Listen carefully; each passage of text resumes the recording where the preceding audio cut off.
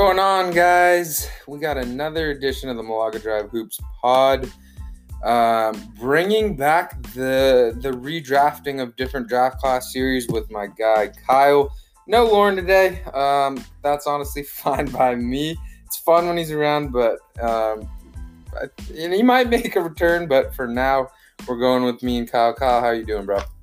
I know we just doing good, dude. I always get. Yeah, we were just talking about it. Just got back from a run. Yeah, I was gonna say it's gassed. It's always so weird, dude, because I call you first and then I say how are you doing and we chat and then I have to pretend to do it again, but we'll figure it out. So you went on a nice run, bro? Yeah. Hill day. And I ran yesterday and Monday. Monday I actually ran the farthest I've ever run before. Ooh, so I'm putting the over-under at 13 and a half miles. 15. Jesus, bro. Did you come into the day I'm going to run a half marathon today? I was planning on running 11 because that would have been my max. Yeah. I ran a little bit of cross-country in high school. But I think the most we ever ran was 10 in a practice. So I've been running a lot during the quarantine. So same, bro. I've kind of gotten close to where I was at back then. Runner boys. So I was trying to run 11. Runner boy. But then I felt good, so I just added a few more. I was literally gonna say for me at least, and I've run in the past, but my body type. I'm not a runner, but I've started obviously running a lot more in quarantine because there's really nothing else to do. And at least for me, I know right away if it's gonna be a good run or a whatever run.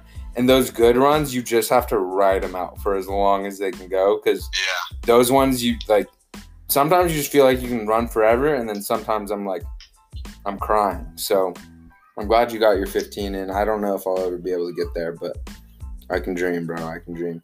Hopefully, actually, I can just hoop pretty soon. But I heard it's getting extended out there in LA, but people just don't really care.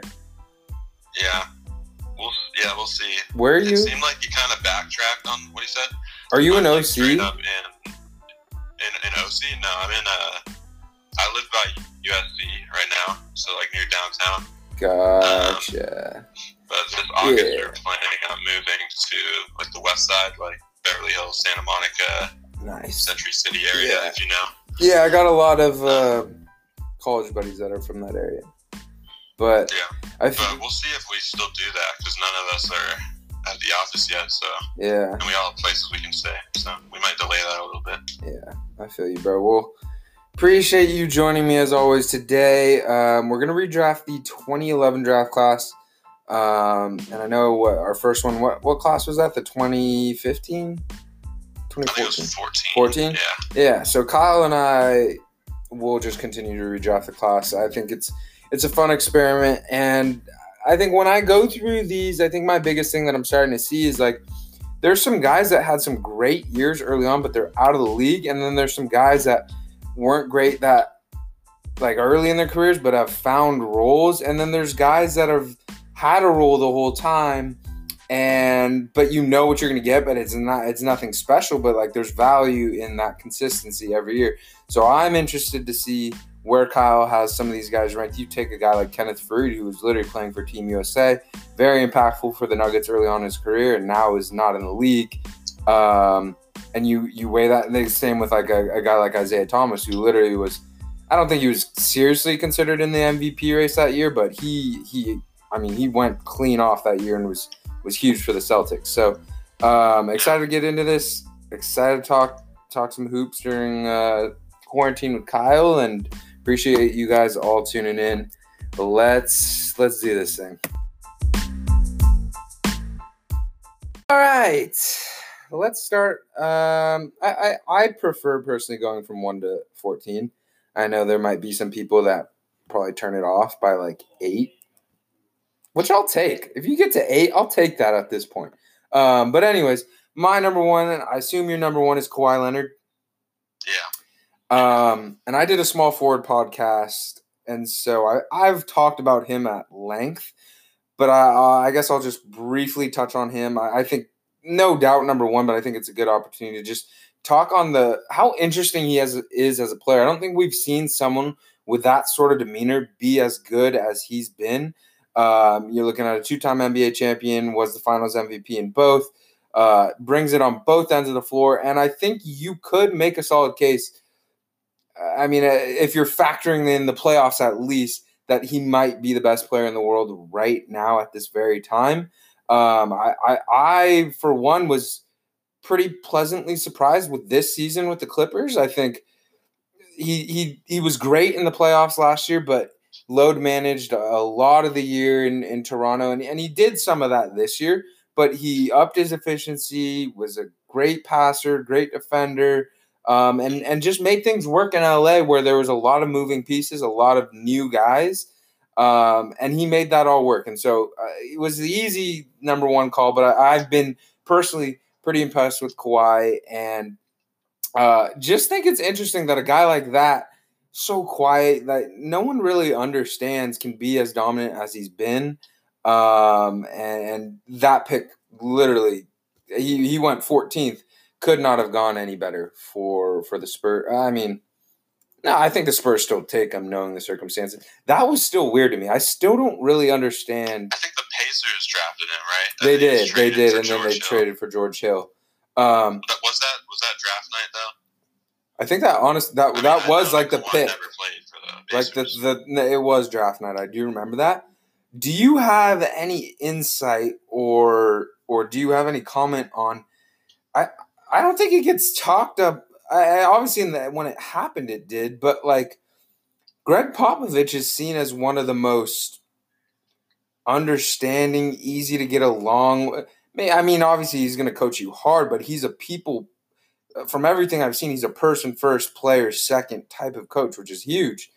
I just don't really understand what happened there. And I don't think Kawhi, he may have said things here and there, but I still don't really understand why that split happened in the way that it did. Yeah, I don't think anybody really does, because I think that's the thing about Kawhi is that you're never really going to hear a lot of what's going on behind the scenes. Which is so different. If it was another star that had done the same thing, we'd probably know a lot more of the story behind it. But yeah, it was a very weird split because it seemed like kind of a match made in heaven. Yeah, he was their next guy.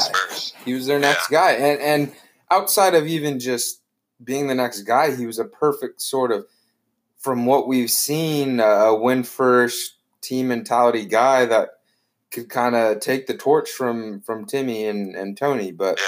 Very similar demeanor to Tim Duncan. Yeah. Don't know what happened. But I'm interested to see where was he on that list that just came out from the top 72? I don't know, or 79 was it? 78? 74, I think. I think he was like 27 or so. Okay. And I think that's about right. That's about right, I'd say. Yeah. Where do you I think his peaks in his career have been like arguably even higher than 27, but I think that you knock him down a little bit because of the consistency, durability. 4 times the raw numbers aren't I was surprised. Quite there, but. He's only 4-time All-Star, but I guess that makes sense for the weird years that he had. But I am definitely interested to see where his career goes from here. I think that's a guy at 27 that when it's all said and done, if he continues on this path, if he can get 1 or 2 at the Clippers, maybe not top 10, but definitely top 20. Yeah, I think he has an outside chance at top 10. He'd be the first guy to win assuming he was the Finals MVP, if the Clippers won a title, he'd be the first guy to win that with 3 different franchises. Who, off the top of your head, who's he knocking out of whoever's in your top 10 right now? Maybe you don't have that right in front of you. That's kind of putting you on the spot. That list actually on Google Docs. I love that. I made that a little while ago. See, maybe like Elijah one. I'm not sure. Okay. See, I think eventually I'll get into it, and I think when I'm like 40, I'll have a better understanding. But it's so hard for me to not have watched, 7 of the 10 guys, 8, 6, whatever it may be, of the top 10 guys in like live, and like it's all secondhand, and you can go watch clips. I've actually. NBA TV's been putting a lot of old Boston Celtics games on, and Larry Bird was cash, but it's like I don't really it's hard, especially when you're comparing across generations and the league's so different, for me to like really feel like I can argue or make valid points that I can like go all in on when I didn't see it, you know? Totally, yeah. Yeah. I mean, I'm just, with the list, I'm just kind of, with everything I know. Yeah, all the information you got. That's fair. Okay, very interested to hear your number 2, because I know who my number 2 is. Number 2 is really tough. 2 through 4 and maybe even 2 through 5 is pretty tough. I think you can make an argument for any of the next 4 guys at number 2. But I had Clay. I did as well. I think that, I think he's just, the tiebreaker was just what he is off the floor for you. Obviously, he's great on both ends. One of the best two-way players in the league. One of the best on-ball perimeter defenders, and then obviously one of the best shooters of all time. Kind of slept on as an all. I was surprised he's only been All-NBA defensive second team once. Yeah. You know, what's interesting about Clay is that if you look at like a lot of the defensive analytics, they don't really make him look good. And that's a. But I don't put too much stock into that. I was gonna say, watching him in the finals, the way he guarded. Because the last pod, bro. No, you're good. That just really was interesting to me and struck a chord, because the last pod I had, if you guys haven't checked it out, please do. We talked a lot about how I've really been trying to, as I'm getting older, offense is so easy to quantify, you know, like you can look at a million things. Obviously you have points, but outside of that, you have efficiency, you have numbers when they're on the court versus when they're off the court. Defense is so hard to quantify, and I've been trying to figure it out, and I'm still on this journey of figuring it out.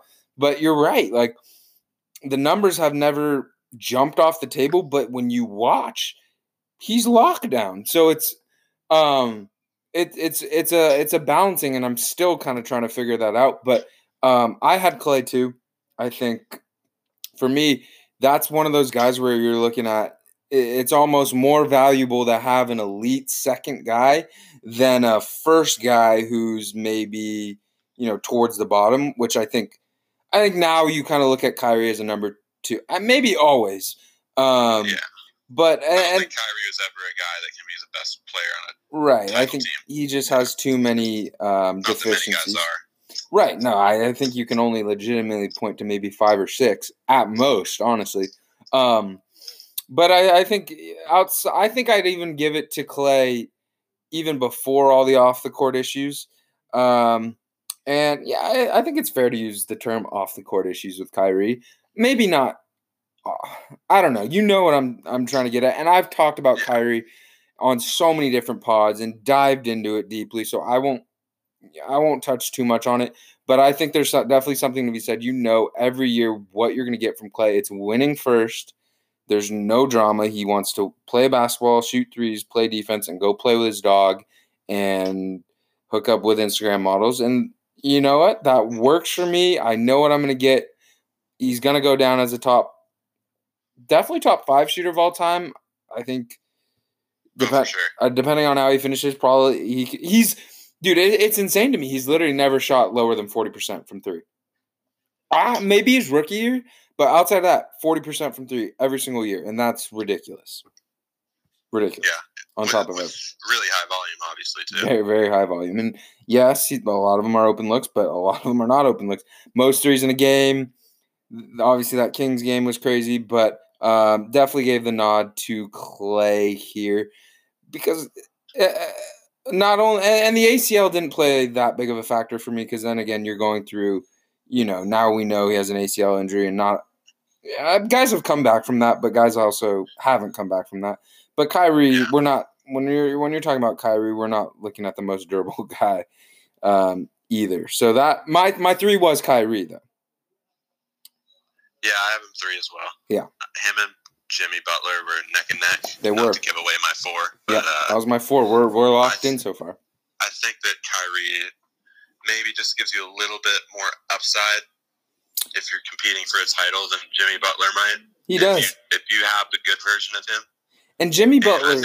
Go ahead, my bad. In the NBA, if I'm building a team, I'd rather have like a few years of great than like a bunch of years of good. You know what I mean? That's an important distinction to make. I think in general, I'd probably pick that. But there might be certain instances where, depending, like, if I can get 12 years of good, like, I'm like, in a way, you could say Clay's great, but in a way, like, that's almost what's happening with Clay and Kyrie. I think Kyrie's, it's hard to say because they just play completely different ways. But I would rather start with Clay, and I agree. I think I think I had Kyrie clearly ahead of Jimmy just for the reasons you said. The ceiling's super high, and the game, you need someone who can put the ball in the basket. Jimmy hasn't shown. I mean, he finds ways to put the ball in the basket, and he's elite at getting to the line, which is huge. But yeah, I mean, the Kyrie's just a different beast in terms of what he does offensively. And I think my tougher decision actually was Jimmy or Kemba at 4, and I went Jimmy. And it sounds like you did too. But yeah, that wasn't too hard of a decision for you? No, it was hard. I flipped around 2 through 5 a few times actually. But when you were going Jimmy, another thing about Kyrie I wanted to say is that I think it's also he has the benefit of having played with LeBron, so he's in those big moments. Who knows what a guy like Kemba or Jimmy would have seen in that situation. We would have, right, and that's with LeBron. So. Exactly, and I think Kyrie is a perfect fit in terms of Kyrie, bro. Just go do your thing, go get your buckets. Like LeBron will take the load off you and distributing and just overall being like just pick your spots and go. And it was a perfect situation. And I don't blame Kyrie for wanting to take that next step in his career as a player, but I think he's just shown he hasn't been ready for the mental side of what comes with being that number one guy and how we've seen in the MJ doc, you can score all the points you want, but like at the end of the day, you got to find a way to win. And I think Kyrie's still figuring out that process. And I don't think, I mean, he's limited defensively, but I don't think you can say he'll never be able to get there. Maybe not as a number one, but at least back to finding ways to make his teammates around him better, which he hasn't done in the past 2 years. Right. But Jimmy, I think the reason definitely why I had Kemba, I think there's something to be said for Kemba. Kemba this year really impressed me, honestly. I think you saw last year with Kyrie, you can have all the talent you want, but you've got to have some level of team camaraderie and ability to make guys better. And Kemba, I know Jason Tatum and Jaylen Brown took huge steps and Gordon Hayward got healthy. But I think there's still something to be said for making all of that work, and then you throw in a guy like Marcus Smart who does shoot, and he didn't take away from Jaylen or Jason. He made them better. He allowed them to blossom into who they are, or at the very worst, he didn't detract from them blossoming. And I think that's something to be said because in Charlotte, it's so hard to you have him, but you kind of know what you're going to get, and I think it was more telling of him as a player and the steps he's taken by having the Celtics be as good as they were offensively this year. And for as small as he is, he's not an awful defender. He's a good team defender. He's just limited physically. But that's my top 5. Anything you want to yeah. It's a really nice leap. Maybe not in terms of points per game, but right, but just in terms of value, like Tatum and exactly. I think like 2 years ago. I don't mean with the Celtics. I mean like I think it was between his last year and his second to last year in Charlotte. Yeah, he really improved with his shots like in the paint, and I think that took his game to the next level. Yeah, like his last year in Charlotte was by far his best. And that's something. And he's been the same guy this year, just maybe not as much volume because of. And they haven't needed that volume exactly. Yeah, exactly. But I think that's another thing is as a small guard, figuring out how to be able to score consistently in the paint is huge. And you see guys that you can be as athletic or talented or whatever. You see guys that come out that are smaller that aren't able to figure that out. They flame out pretty quick. So yeah, and he's gone from a below-average three-point shooter to now a pretty good one. And he's getting better looks for sure, but that's part of it. But 100%, you still got to knock him down. But I do think it's why I take Jimmy is Jimmy's shown an ability, and maybe Minnesota and the Chicago years, he definitely had more talent than Kemba ever did. But Jimmy's shown an ability to get to the playoffs and just win. I mean, you see it this year in Miami. Not taking anything away from his supporting cast, but it's not unreal. It's Bam took a huge leap. Hero and Duncan were nice, but it's like we're on talent level, on paper, they're not that much better this year than they were last year. And last year they were. Did they? Am I crazy? They made it the playoffs last year. Miami? I don't think so. No, they played Philly 2 years ago. Okay, you're right. They didn't make it last year. But I think it's been impressive to me what Jimmy Butler has accomplished with Miami this year. And it's a perfect situation for him. But at the end of the day, again, I'm just about winning. And Jimmy's shown to this point, I think, a better ability to win games. More impact. This is where it gets he can butt heads with guys, or just a little more on Jimmy. He can butt heads with guys, but I think that the type of guys that he butts heads with are the kind of guys that you probably don't want anyway. Yeah, exactly. So. I think Jimmy, and as he's getting older, I think he'll learn this. That there might be a different way to go about it. Like MJ can get away with it because of the people he had around him, and MJ was just miles better. But like, I understand where you're coming from, the way he was pushing Cat and Wiggins, but like, I think you also kind of got to know your audience. But it goes both ways. I think you could have been smarter about his approach, but at the same time, what he was preaching was not wrong in any way. Okay. I thought he was underrated in Philly too. I think there are a few playoff games. That's a great point. Huge for them, and down the stretch, especially against Toronto, even though they ended up losing that series. They very easily could have won that fourth quarter runs. I really do think they win that game if it goes to OT, and they started thriving against Toronto when they took the ball out of Simmons' hands, and Jimmy was the primary ball handler, which is another. Again, just finds ways. He's not. That's a guy where you don't. There's no way you can know unless you somehow have a great interview and just peek into his mind and see that this guy's nuts. That with his skill set, he would be as good as he is. Yeah.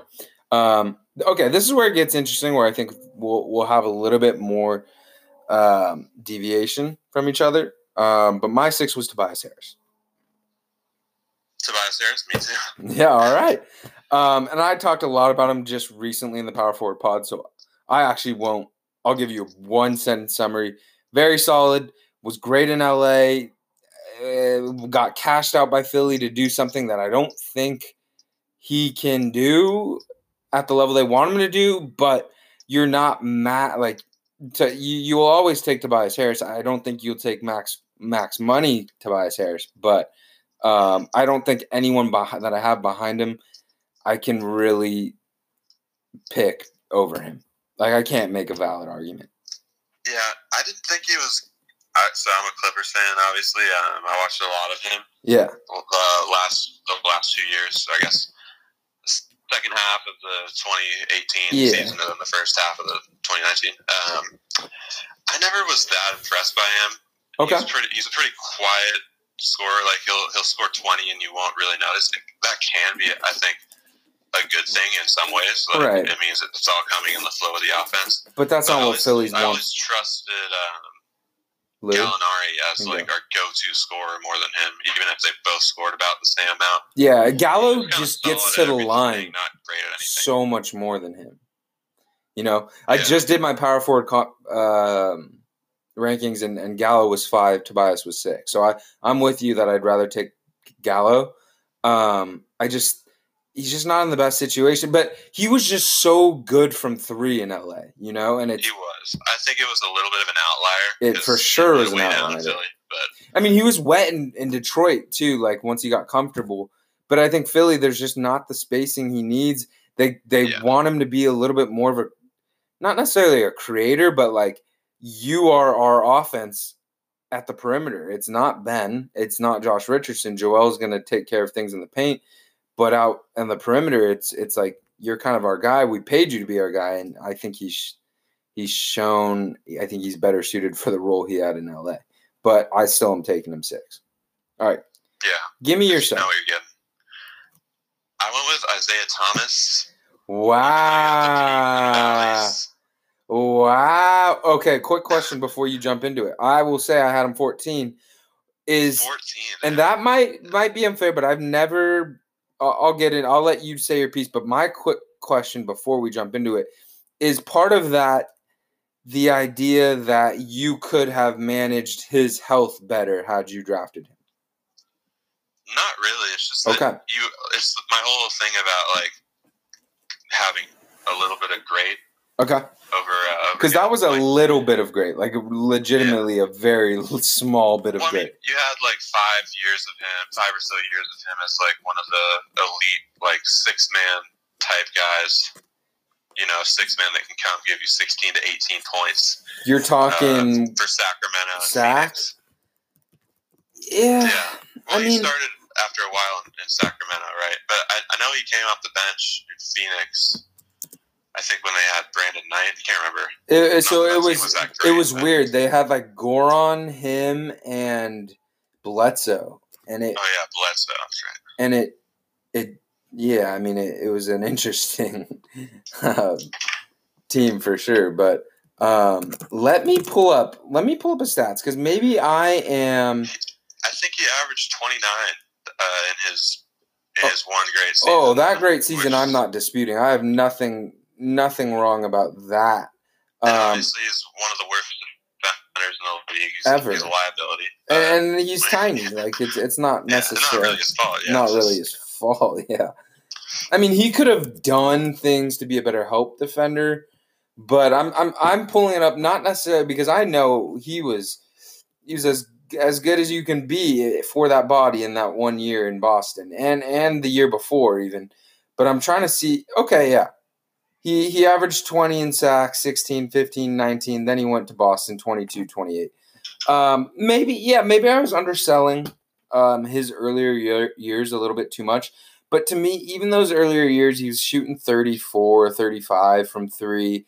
Huge liability on defense and not the best creator. So for me, the guys I have ahead of him, maybe you could make an argument I get him maybe 11 or 10. When you're factoring in that 1 year of greatness, though, where he legitimately led the Celtics to a run, I don't know. They were the 1 seed in the East. Yeah. It was a bad East. It was a bad East, but, I mean, there's something to be said for being the 1 seed. I think if they had gone a little bit deeper, maybe. But did that best year, who did they end up losing to? I think they lost to Cleveland, but they almost lost to Washington. I remember that series. They should have lost to Washington. Yeah, I thought John Wall was actually hooping. went off in Game 7. Remember that? And John Wall was just hooping that series. I don't know. Definitely fair. I don't know if I could have taken him this high, but I think that's partly because for me, if I'm taking someone who's 5'9", and again, you can't take away that. I think you could even say 2 years he had in Boston. But if my point guard's 5'9", like, you're gonna have to be unbelievable offensively to make up for your defense. And I just would never. If I'm drafting a 5'9" guy, I'm looking for a guy just instant offense off the bench, that's what he did. But I'm not taking an instant offense guy off the bench, even in a pretty weak draft class at, what are we, 7? Nah, you can make it reasonable, but I guess I'll give my reasons later for why I took guys ahead of him. But I get you. You think this is a weak draft class? I thought it was a pretty good one. I think when we're going back to the other one, I think once we get towards the bottom, there's just less and less guys that I feel like I would want on my team. But I guess overall talent, yeah, it's not a weak draft class. But I guess I meant deep is what I'm saying. Yeah. Because, I mean, you do have the 5 All-Stars. Yeah. Or No, 5 perennial All-Stars. I think overall you probably say this was a better class than the one we did before. But I just meant, I guess, in terms of deepness. My 7 was Vooch. Gotcha. And that's what I was guessing you were going to say him. Yeah. I know you're a big Vooch guy. No, that's the thing. I had him in my fantasy league, and he's a great fantasy player. I'm not the biggest Vooch guy in terms, you'll never be your number 1 or your number 2. Or maybe your number 3, depending. I talked about that last pod, too. Those arguments are kind of weird because it's okay, if LeBron James and Anthony Davis are your 1 and 2, anyone could be the number 3 guy on a team. Whereas we look at Tobias and we say he can't be that. But I don't love Vooch. I think he's great on offense, but he gives a lot of that back on defense. And we've kind of seen the ceiling where if your guy is Vooch, you're going to be an 8th seed and probably get bounced in the first round, maybe win a game. But I think you take a guy who's been an all-star, everyone behind him, besides Isaiah Thomas, has not been an all-star. And so you take that year, you take him, and you're going to get a skilled offensive guy. I think last year was a little bit of an outlier in terms of how good he was shot from 3. But, I'm not mad at Vooch at 7. I'd love to be in that top 5, but you got a guy with that offensive floor and then try to, I guess, fit defensive pieces around him. I think the defensive rating of the Magic this year overall was not terrible, but when Vooch's minutes on the floor without John Isaac this year, the defense was just disgustingly bad. And so that's just something he's got to work on if he ever wants to take that next step. But we're kind of getting late in his career. USC guy, though. Right. Yeah, I have 9, so not too far down from where you have. That's fair. I think if he's he's the type of guy that he doesn't really have that much value if he's not your number 1 or number 2 option on offense. Yeah, and if he is your number 1 or 2 option, you're not going to be that good of a team. Limited, yeah. So he's not I get the necessarily a guy I want if I'm trying to build a championship team, but he's certainly valuable at what he does and in the role he does. He can at least be the best player on a playoff team, which you can't say about a ton of guys. So yeah, and I get your mindset now. You'll take Isaiah. Literally was the number 1 guy on a team that was the number 1 seed, and yeah, that was for 1 year. But you'll take that over someone like Vooch, who the highest you're going to be with him as your number 1 guy is an 8th seed, and that's almost a fact.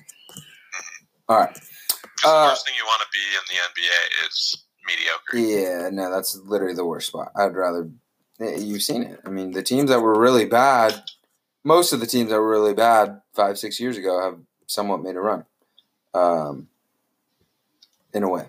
But we're going to take a quick break, and we'll appreciate you sticking around for these picks in this class. Appreciate you guys. We're going to take a quick break and get through 8 through 14.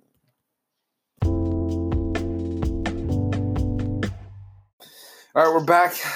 Going to tackle the rest of this. So I have given my 1 through 7. My 7 was your 9. So give me your 8. I've got Jonas Valanciunas. I do as well. Yeah,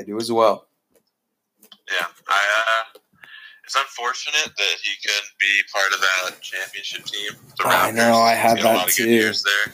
He really grinded for them, bro. Yeah, he's pretty solid on both ends. He's not a guy you're gonna feed the rock to. Tell him to go get a bucket for you.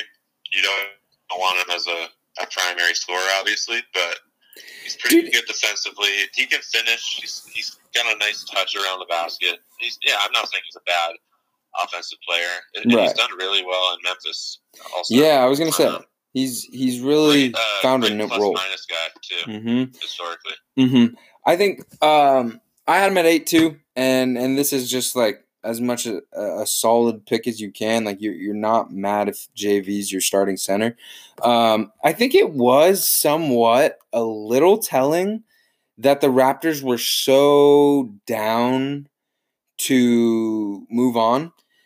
Just because, they drafted him, they brought him up, and the Raptors are just a smart organization. I feel like they have such a good eye for talent. They really they're as much as, people look at offense, they're such a smart defensive team, and I love watching that team play defense because they come up with game plans for every team that they face specifically for that team, and somehow everyone that plays is so locked into that game plan. So I was not surprised per se, but not even necessarily that it was telling, because Marcus Souza, he's a good center, and a veteran center. But I was surprised that they were willing to dip on him a little bit. But I think he's shown already, just in the 1 year in Memphis, that he can definitely be a valuable player.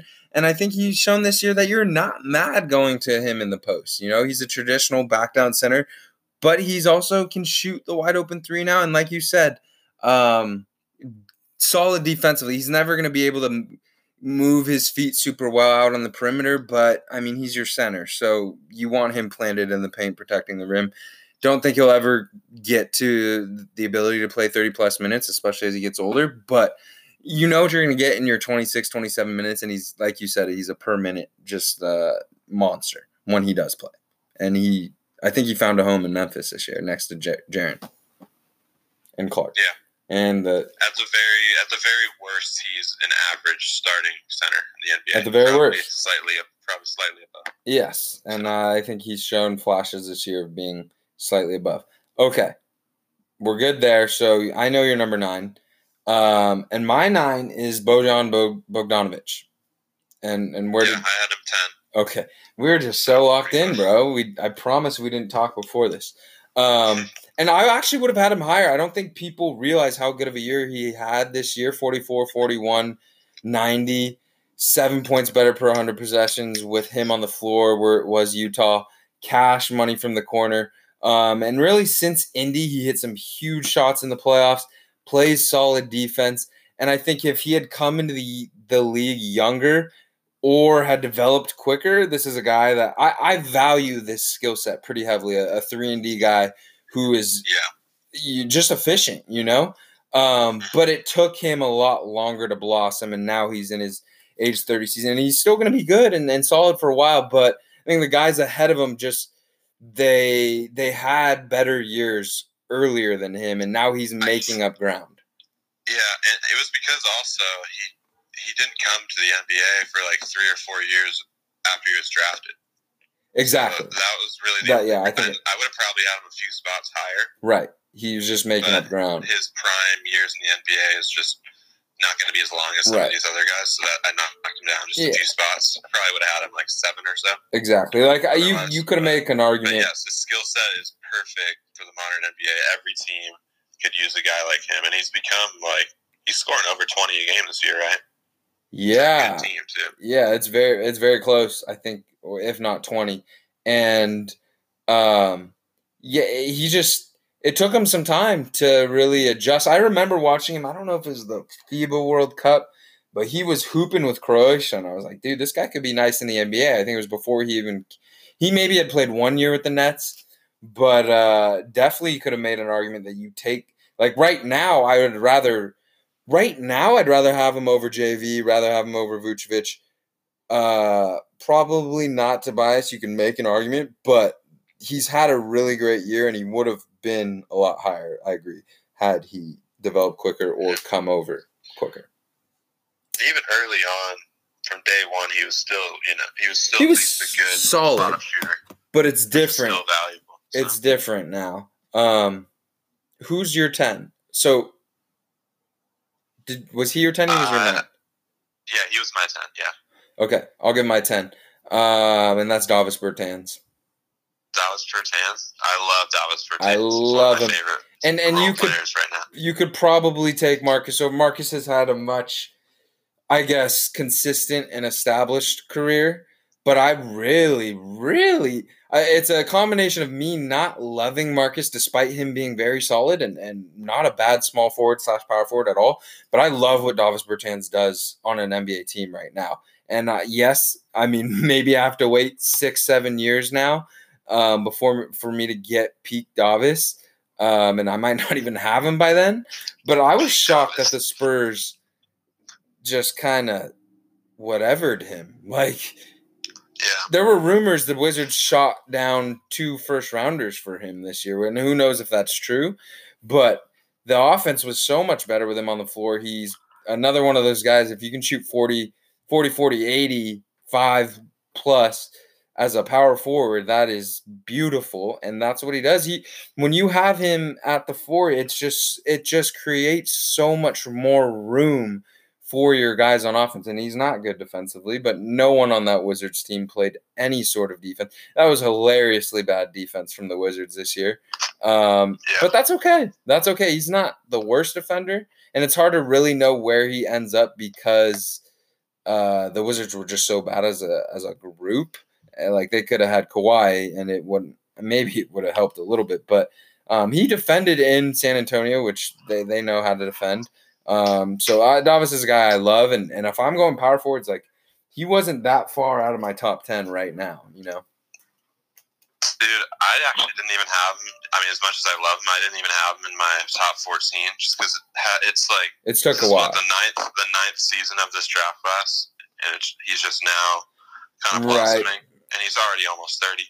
Yeah. So just from a value standpoint, I don't think he's the best pick this early. I mean, we'll see how much longer he can do what he's done this year. That's completely fair. But I was like, if he is what he is this year, for a few more years, 4 then I can years, see him being worth the lottery pick. Right. I'm with you. And it seems like you've drafted more so on the resume to this point, which is fair considering we're literally 10 years later, almost. Mm-hmm. Yeah, and I mean, I just wanted to say one other thing on Davis. Like, to be honest, I hadn't watched a ton of him until this year. Yeah. I remember watching him against the Clippers in like December, and I was just blown away with. I mean, I had seen a little bit of him in San Antonio, but he's just a completely different player now. He was strapping. I think I remember that game. Was it in LA? I can't remember. It was a really high-scoring game. Yeah, I had him in. He went off in that game. Yeah. I just remember this one play where he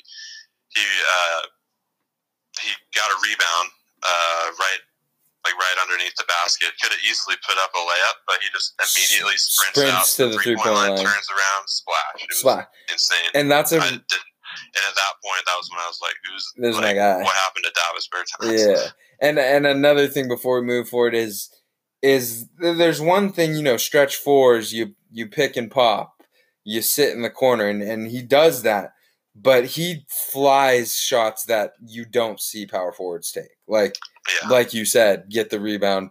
No, I'm going to pass on this and run out to the 3. Like, that's pretty normal, and I really don't think, maybe with the game on the line, other than that, I don't think there's a shot that Davis could take from 3 where Scotty Brooks would be like, don't take that, because he's just become that wet from 3.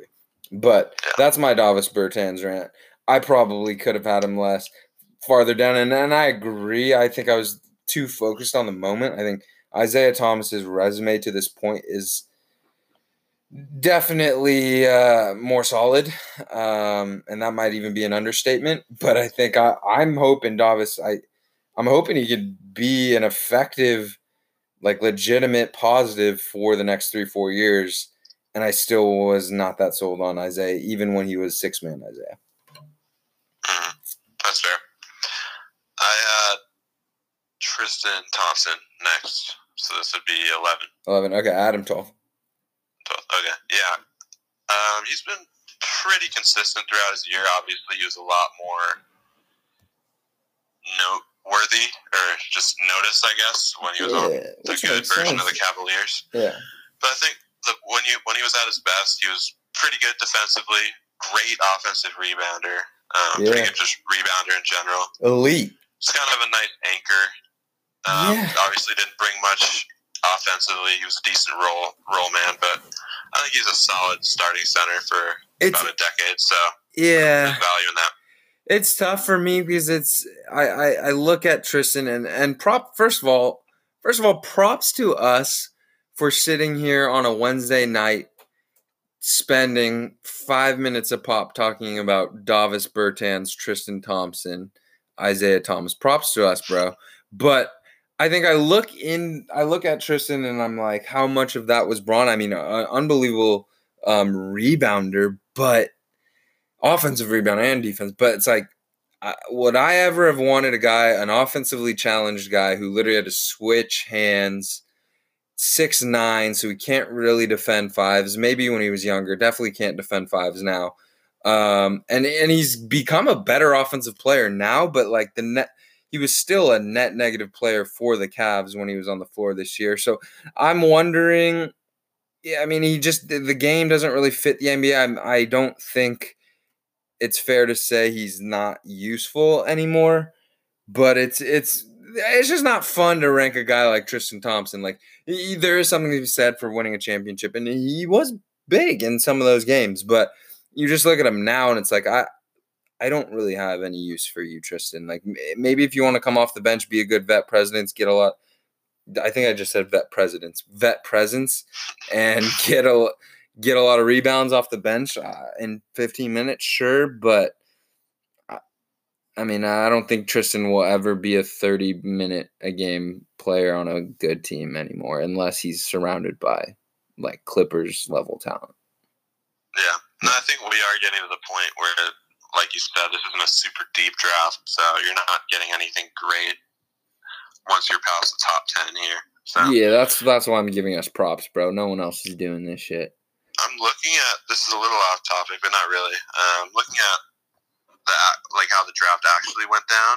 It's like there are a lot of whiffs in the lottery. Dude, I was doing that too, Derek Williams, Enes Kanter, Jan Vesely.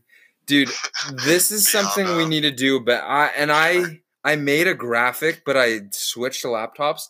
But moving forward, I will definitely do a better job of really not even explaining, just stating where guys went.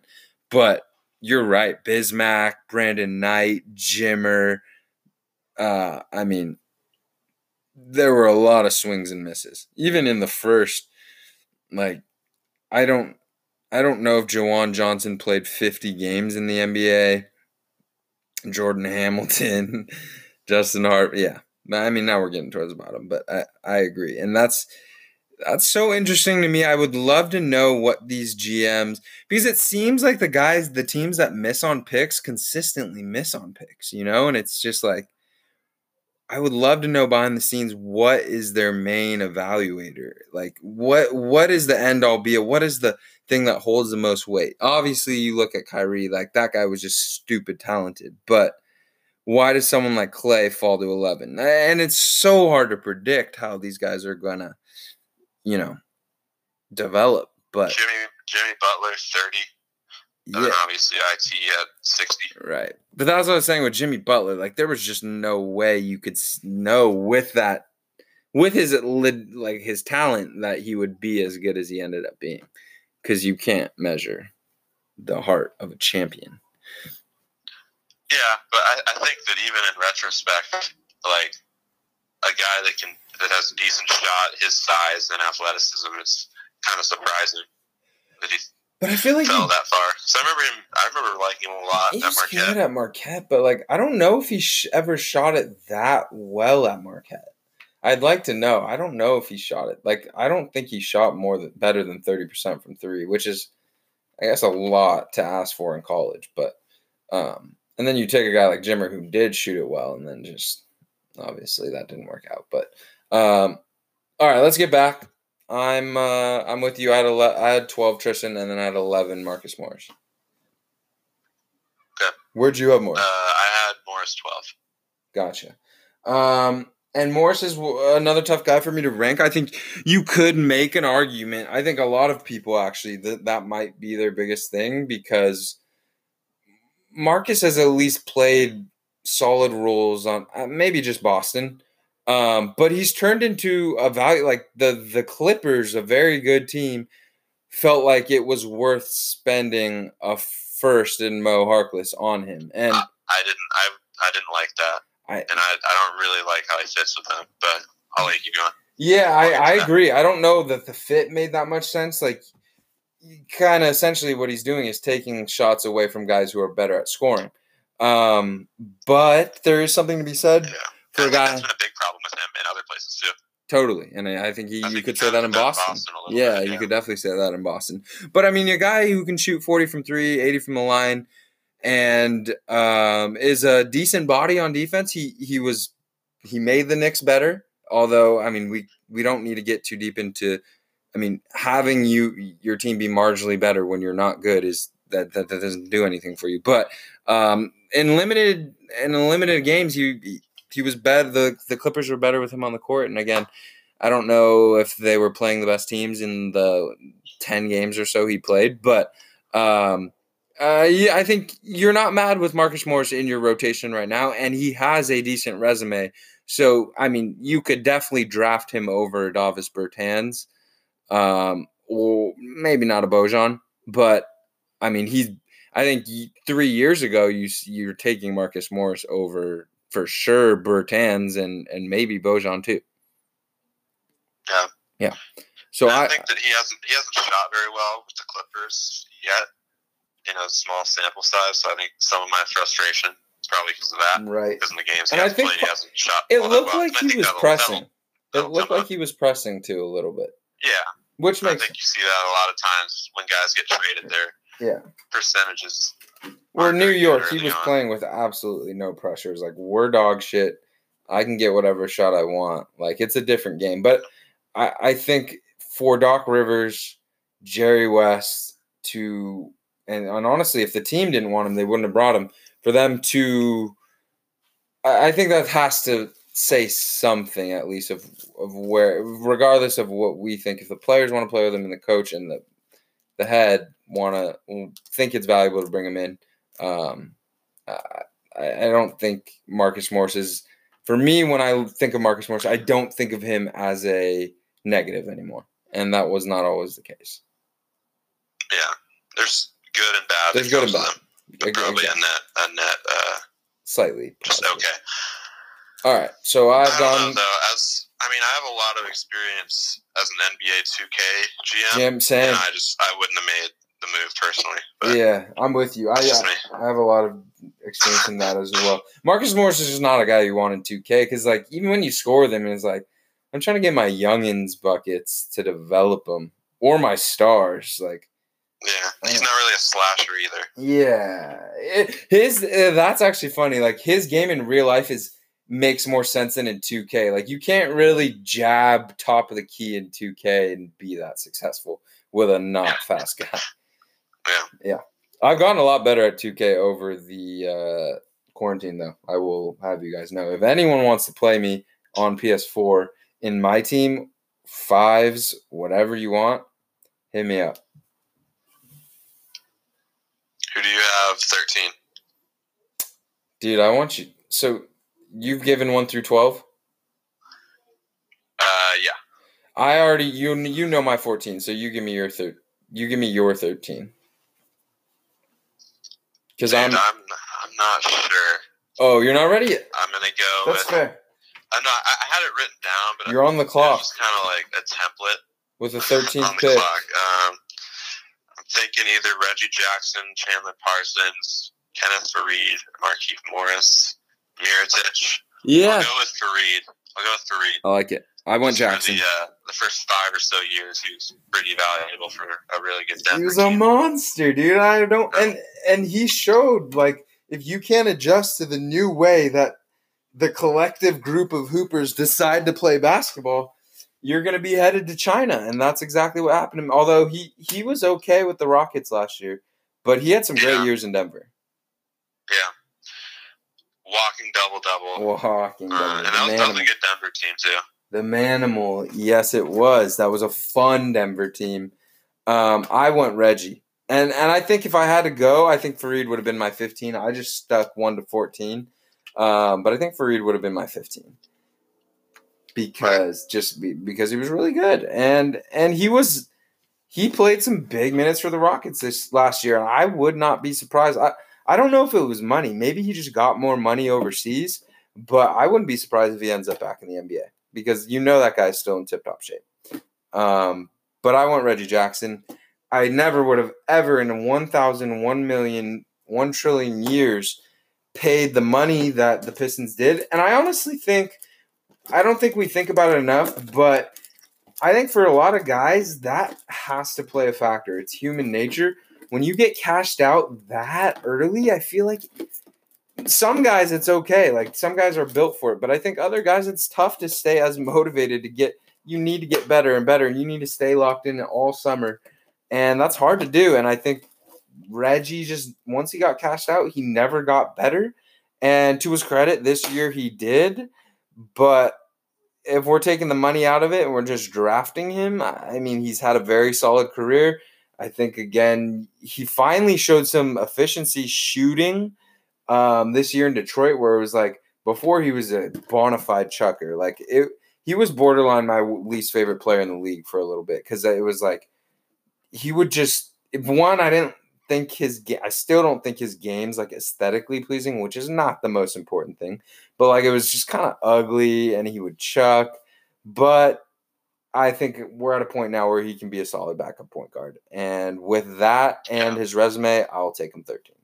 Another guy that Clippers added at the deadline. Yeah, which I don't know about either of those moves. It was a buyout. We would have seen in the playoffs. I think that's the true tell-all, the moment of truth. But I'm with you on the side of I don't think necessarily adding Reggie and Marcus. Maybe one of them, but I don't think adding both of them. There aren't that many minutes to go around either. Yeah, they were already a pretty deep team, especially with the guards. They are. I mean, Bev. I'm okay with Reggie as long as he's not playing more than 15 to 18 minutes in the playoffs. Yeah, if he's cooking, maybe you keep him in for 18, but sooner or later, Reggie's going to catch up to you, and you got to get him out of there. So this is. I really like Landry Shamet. So. I do too. Sniper, and he seems like a great guy. But again, just we're hanging in there, ranking Reggie Jackson, and I had Isaiah 14. I talked about him a lot. Hindsight, you could definitely make an argument moving him up based off the resume alone, but I think moving forward, I think I'll probably try to keep in mind the resume, keep it a little bit more front of mind when we're doing these. But I already drafted. I already drafted, and I took Isaiah Thomas 14. Yeah, I think when I went through it the first time, I was kind of leaning a little bit more towards what they are currently, and then I kind of went through it again and I kind of shuffled around based on more looking at their resume. Yeah, I mean we're 14. We're 9 years in, so. Yeah. I think I'll round it out with take Chandler Parsons. Love it. Let's give. Even though he only got like 5 or 6 pre-injury years. Let's give him some airtime. Yeah, I think actually I'd have him over Fareed, so I'll have him 13. Fareed 14. I mean, I don't know if I'm allowed to take back my pick. But dude, generally when you draft someone, you can't. But this is the Malaga Drive Hoops pod, and I'm the commissioner, and you can do that as long as as long as it's still recording. You're allowed to do that. So you're gonna go ahead and take Parsons 13. Yeah, I think. I mean, I know we weren't talking about like an alternate reality where guys don't get hurt. But I don't know. Maybe you redraft him. You take better care of him. Yeah, maybe you take a little better care of him. That'll be the tiebreaker, and I think his game translates obviously a lot better. Way 30 million times better. Than Kenneth Reed.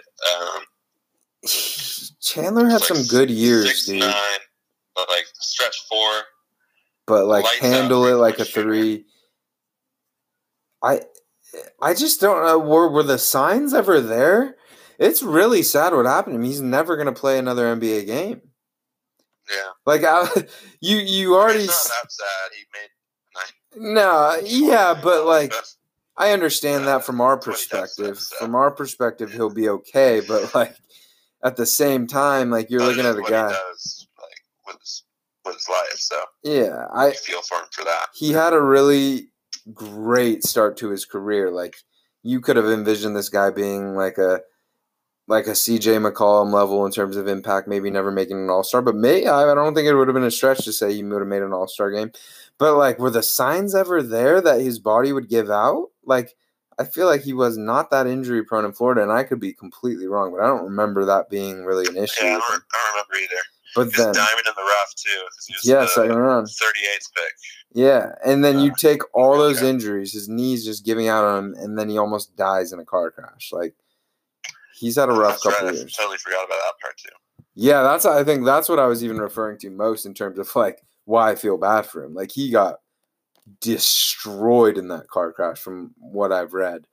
And I mean, he's still cashing checks, but I didn't realize he played a tiny bit this year. He played 54 minutes. Yep, I think it's for Atlanta. Yeah, yep. I remember because I play DraftKings every day, and I'm happy to say I never had him in my lineup, but there's times I thought about it. Like, if this game blows out, Chandler can get, I don't know. But anything else you wanted to touch on before we call it a night, bro? Do you think Jan Vesely even goes in the top 60 if you redraft up to 60? I haven't looked through the undrafted guys, but probably not, dude. And that's just, I mean, you can't take someone like that early. Like that Jan Vesely never had a chance. He never had a chance, dude. I hadn't thought about Jan Vesely in years. I know. I was telling my buddies. At least exactly. You go through the lotto, and there were some busts for sure. But I mean, at least Brandon Knight had some good years. Bismack has been solid. I mean, you could kind of say a similar thing for Jimmer, but at least Jimmer played like 240 games. Like, Vesely played 160 actually, which was more than I thought. Career 3.6 points a game. On actually shot 52% from the field, dude. That's not bad. But I can't assume that a lot of those were not dunks. But I think he's going top 60. He's going top 60, but not by much. Not by much. All right, bro. I think that about does it. You will definitely be back. We will redraft another class. I don't know if we want to go in order yet or if we want to skip around to a fun class. We will figure that out. But appreciate you joining me as always, bro. Hope you had a great run, and let's do it again soon, bro. Yeah, thanks for having me. Of course, as usual, guys. Appreciate you all for tuning in. We will continue to pump out the pods. I know I go through streaks, but I will 100% be getting at least 1 to 2 pods out a week for you guys. Appreciate the support. Hit me up if you ever want to join. Hit me up if you ever have a question or discussion that you want to be talked about. Hope you're all staying safe. We're almost through Corona, and hopefully NBA is right around the corner. Maybe. Hopefully. If not, it's all good. I'll wait. The Warriors will then have a chance to go for their 6th straight title appearance, and I won't be mad at that. But appreciate you all. Have a great night.